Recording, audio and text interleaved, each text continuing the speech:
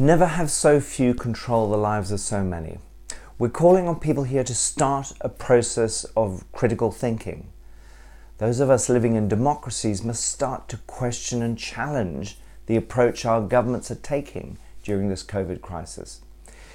In our view, we must particularly question the transparency of the science being used to underpin the decisions and measures being taken. That's because there's a lot happening that doesn't fit with the science, at least what we think of as good, objective science. We're being told over and over again that all the decisions being made by governments that are driving lockdowns, the social distancing, and the development of drugs and vaccines for COVID-19 are being driven by science. But ultimately, it depends on how you define science, how you define bias or corruption in the scientific process. Good science, that's always been central to our mission at the Alliance for Natural Health, is all about how you evaluate evidence from objective observation, measurement and experimentation to better understand the world around us. That science can then be applied in many different ways. Sometimes that might be to help businesses reap just rewards for the goods and services they provide. But when it comes to the science around COVID, I think most of us would expect the science to be used to maximize the benefits, not for special interests, but for the public. During this COVID pandemic, we're seeing many examples of decisions being made ostensibly on the basis of science that don't appear to be in the public interest, that also don't appear either objective or independent of vested interests. There's a concern even that billionaires, including Bill Gates, but also around about 200 other billionaires that have contributed to Gates and Warren Buffett's giving pledge, now pose a threat to transparent science and even democracy, all under the shroud of what looks like philanthropy. The decision to initiate a global lockdown because COVID-19 was declared a pandemic by the World Health Organization, the WHO, and now the obsessive reliance on our numbers to determine how lockdowns should be eased, as we wrote about last week, and you can find the links below this video, are just two examples of decisions that are difficult to argue were made on the basis of robust science. Another screaming example of not being informed by science is the lack of emphasis being placed by governments on understanding the natural history of the disease. What would have happened had we not locked down? Why do we hear so little about what's going on in Taiwan? As of today, there are just 440 confirmed cases and 7 deaths reported. Remember this for later. Taiwan's not a member of the World Health Organization. What about South Korea, with its extensive test, track and trace system and a case fatality rate of just 0.6%, about 5 times less than the case fatality rate being bandied about the World Health Organization? Or Japan, for that matter, less than 700 reported deaths so far. None of these 3 countries went into lockdown, yet over this side of the world we hear very little about how they achieved their successes. Social customs, good IT clearly helped.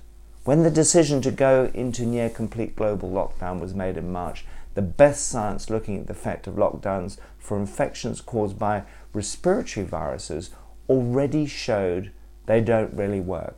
The biggest review, a Cochrane review, that was looking at social distancing and its ability to interrupt or reduce the spread of respiratory viruses. It included 67 randomized controlled trials and observational studies. All the available evidence said there's no real benefit. Yet we rushed ahead, the public believing it was the right thing and our only option. What about the idea of letting healthy people get on with their lives and just shielding the groups we know are vulnerable, or offering support or advice to help people improve their immune function to reduce the severity of disease? No, still now, advice like this is being censored online because it doesn't fit with the mainstream narrative. Looking at the emerging data on strong correlations between vitamin D deficiency and severe symptoms, why isn't everyone being recommended to take high doses of vitamin D required to normalize or even optimize our circulating levels? Why is YouTube banning videos that discuss the importance of vitamin C when it's proven to be one of the most effective solutions for sepsis when delivered intravenously at the right dose? Especially when we know that sepsis is one of the reasons critically ill people can die with COVID. Same thing applies to improving zinc status. The longer you look at the reasons why things are happening the way they are, the more you realize that the narrative is being controlled by a small number of people and organizations, as well as researchers and institutions, all funded from the same so-called independent sources. Independence here becomes something of a moot point. Are we talking about independence from governments? Or are we talking about independence from, say, massive funding sources like the Bill and Melinda Gates Foundation that have interests? Let's now look at some of the key players. Firstly, the Global Preparedness Monitoring Board, the GPMB. It's a control center. It's fully attached to the WHO. Therefore, it's not independent of the WHO. Bill and Melinda Gates are presently the largest funder of the WHO, and the Gates Foundation has also become the largest funder since the US has withheld payments this year. The UK is next in line. Big names like Dr. Anthony Fauci from the US Institute for Allergy and Infectious Diseases, that's controlling the US response, is on the board, as is Dr. Chris Elias from the Gates Foundation and Jeremy Farrar from the Wellcome Trust. These are the two organizations that have been at the forefront of pushing for vaccine solutions to health challenges. It was, of course, Fauci who famously predicted in January 2017 there'd be a surprise during the next administration, Trump's administration. There is no question that there will be a challenge to the coming administration in the arena of infectious diseases, both chronic infectious diseases in the sense of already ongoing disease, and we have certainly a large burden of that, but also there will be a surprise outbreak. How could he be so sure? Anyway, back to the GPMB. It is, as I said, like the conductor of the orchestra. It coordinates political leaders and policymakers. It's the reason that most countries in the world have reacted so quickly in the same way with lockdowns. They parrot the narrative in much the same way too. Have a listen. We will intensify the search for a vaccine. We will strengthen the search for effective treatments and increase our diagnostics, treatments and vaccines. Les diagnostics, les traitements et les vaccins. Vaccination, treatment and diagnostics. Vaccines, drugs and diagnostics. Diagnostics, therapeutics and vaccines. Vaccines, treatments and tests. Next in line we have the Coalition for Epidemic Preparedness Innovations, or CEPI. It describes itself as a public-private partnership and a roundtable of independent institutions in seeing vaccines deployed in the event of a global pandemic, the WHO's Disease X scenario, a pandemic disease caused by a pathogen for which there is no pre-existing or therapeutic agent or vaccine. So Disease X is a concept. Let's say it's a placeholder to be sure that if we have a new disease, completely new disease, or a disease we know but not enough and suddenly emerge and is more severe or spreading everywhere, we will have a space to put the disease and to know that we need to put efforts on, in terms of research to get drugs and vaccine, let's say. So in a way, it's a reminder to remember the unknown. Absolutely. COVID-19 fits the bill for Disease X. Perfectly timed, some might say. The Gates Foundation is one of CEPI's founding backers. This is what CEPI's head, Richard Hatchett, had to say about it. We can be sure that another epidemic is on the horizon. It's not a case of if, but when. We need to be prepared. We need to invest in platform technologies that can be used to quickly respond to the emergence of a pathogen with epidemic potential. When CEPI was launched in 2017, Bill Gates was interviewed by London's Financial Times. This is what he said. Bill Gates said he hoped to cut the time between identifying and deploying a vaccine from as many as 10 years today to less than 12 months. If we can't get it under a year, we'd be disappointed. Why so quick? To save lives and get the global economy back into action? Or because they know these new-to-human coronaviruses, like SARS and MERS before it, have a habit of petering out naturally just after interacting with the human immune system and without a vaccine? Head of CEPI, Richard Hatchett, wrote this in the New England Journal of Medicine, published on the 30th of March 2020. Vaccines for SARS, Ebola and Zika did not follow a similar path. The SARS and Zika epidemics ended before vaccine development was complete, and federal funding agencies reallocated funds that had been committed to vaccine development, leaving manufacturers with financial losses and setting back other vaccine development programs.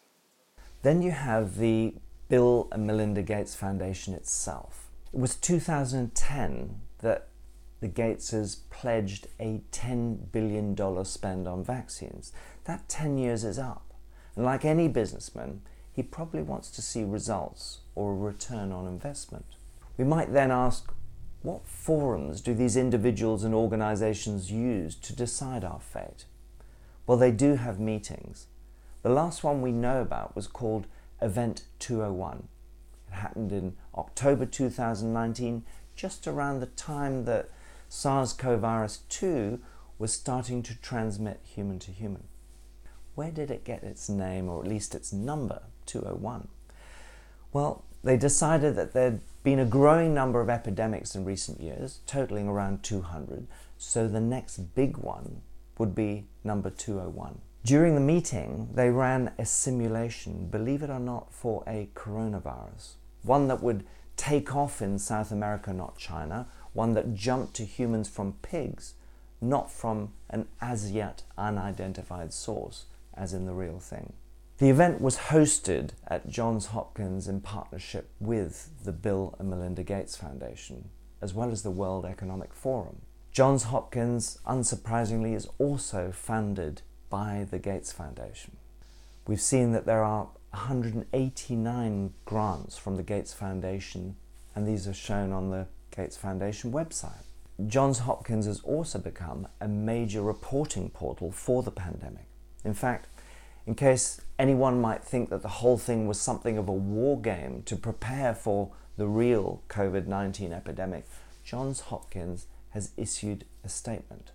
As a collator of data from the WHO, the European Centre for Disease Prevention and Control, and others, the Johns Hopkins Coronavirus Resource Centre has become one of the key places that helps the media to fan the flames of fear around the pandemic and its impact. And the public has become a passive and incompletely informed recipient of that information. They compare the death rates with confirmed cases, which often gives you typically a figure between 5 and 15% case rate fatality. But remember, you get these big percentages only when you use confirmed cases as your denominator. If we knew the real denominator and the number of people in each country and region who've never reported symptoms because they were so mild, as well as those who've never had any symptoms, the asymptomatic, and we know already this number is very large, we'd have a very different figure, and that would dramatically dilute the public view of the deadliness of this pandemic. And if you're in the business of trying to develop a vaccine in record time at warp speed before the thing peters out because of the interactions with healthy humans, maybe that's not in your interest. Among Event 201's recommendations in October 2019, just before the virus was detected in Wuhan, was this. Governments should provide more resources and support for the development and surge manufacturing of vaccines, therapeutics and diagnostics that will be needed during a severe pandemic. The timing couldn't have been any better. It's clear that Gates is all over this current agenda. As some might say, he's done well for a software developer, especially now that he he's a key player on the main stage of global healthcare. Because he's been prosecuted in the late 90s for breach of antitrust laws with Microsoft by illegally maintaining a monopoly that blocked competition, we should look at this carefully. It's inevitable that one has to consider the possibility that the Gates Foundation's motives aren't entirely philanthropic. Having said that, a Google search of philanthropic Gates brings up nearly 5,000 hits. It's clear someone's doing some good PR in the backroom. The fact that cannot be denied is that there is a small cluster of people and organizations, most being funded by the Gates Foundation, that are making very important decisions that not only affect us and our future, but likely also our children's futures. That shouldn't sit easily with any of us. And you don't need to be a conspiracy theorist to be concerned about this. Being a historian or just someone concerned with social justice is enough. We need to be asking how independent is independent? What do we mean by independence? Independent of who? We need to ask who's set to gain, who's set to lose, who's set to pay for all of this. We need to ask how democratized is the science?